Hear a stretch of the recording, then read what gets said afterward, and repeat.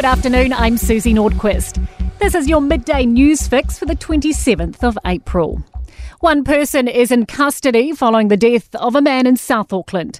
A 60-year-old man was taken to hospital from a Manurewa property last week with serious head injuries. He died yesterday. A homicide investigation has been launched and a 48-year-old man has been arrested and charged with wounding with intent to injure. He will reappear in the Manukau District Court next week. There is disappointment that thousands of young people are missing out on school.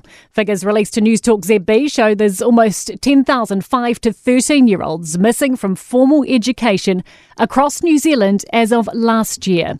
The Ministry of Education says multiple factors are at play, including the Omicron outbreak at the start of last year and transfer of students to different schools. Ex-education spokesperson Chris Bailey says we can't keep blaming COVID. He says it needs to be drilled into kids that education is an important part of their success. And a spike in non-enrolments could be just the tip of the iceberg for youth disengaging in school. Graham Dingle Foundation Research and Evaluation Manager Julie Moore says there will be a large number of children who are enrolled on paper but who aren't turning up. For those young people, that usually means that they find reasons not to go to school, or if they are in school, then they don't fully engage in learning. Potential policy changes from the Reserve Bank could provide a helping hand to first-home buyers. It's looking at tweaking the rule by which banks can only give 10% of new loans to borrowers with deposits under 20%. The Reserve Bank wants to increase that to 15% of new lending from the beginning of June. Mortgage Supply Co-Director David Windler says it is good news for first-home buyers. It's a small difference, but at least it's heading in the right direction. I think for some time now, trying to find the right sort of funding for first-home buyers has been really, really tough. Writer E. Jean Carroll has accused former US President Donald Trump of rape in a Manhattan court.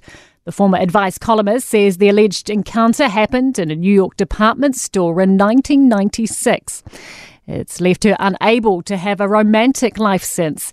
She's also suing for defamation after Trump said on his Truth Social that she made up the claim to sell her memoir. NBC's Ron Allen says the defence is expected to pounce on specific details that are missing in her testimony. They're saying that the whole thing is unbelievable, all these details are missing, and that's what we expect the defense to hone in on when they get a chance to cross-examine Carroll, perhaps later today or early tomorrow, depending on how long her testimony goes. Leon MacDonald is relieved to have his All Blacks assistant coach role confirmed publicly.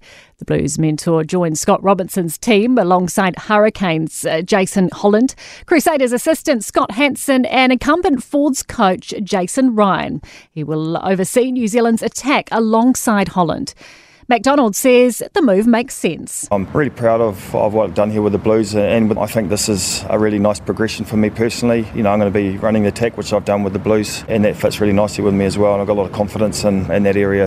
Manchester City have underlined their Premier League football title credentials. The double defending champs have humbled Arsenal 4-1 to move 2 points behind the league leaders with 2 games in hand.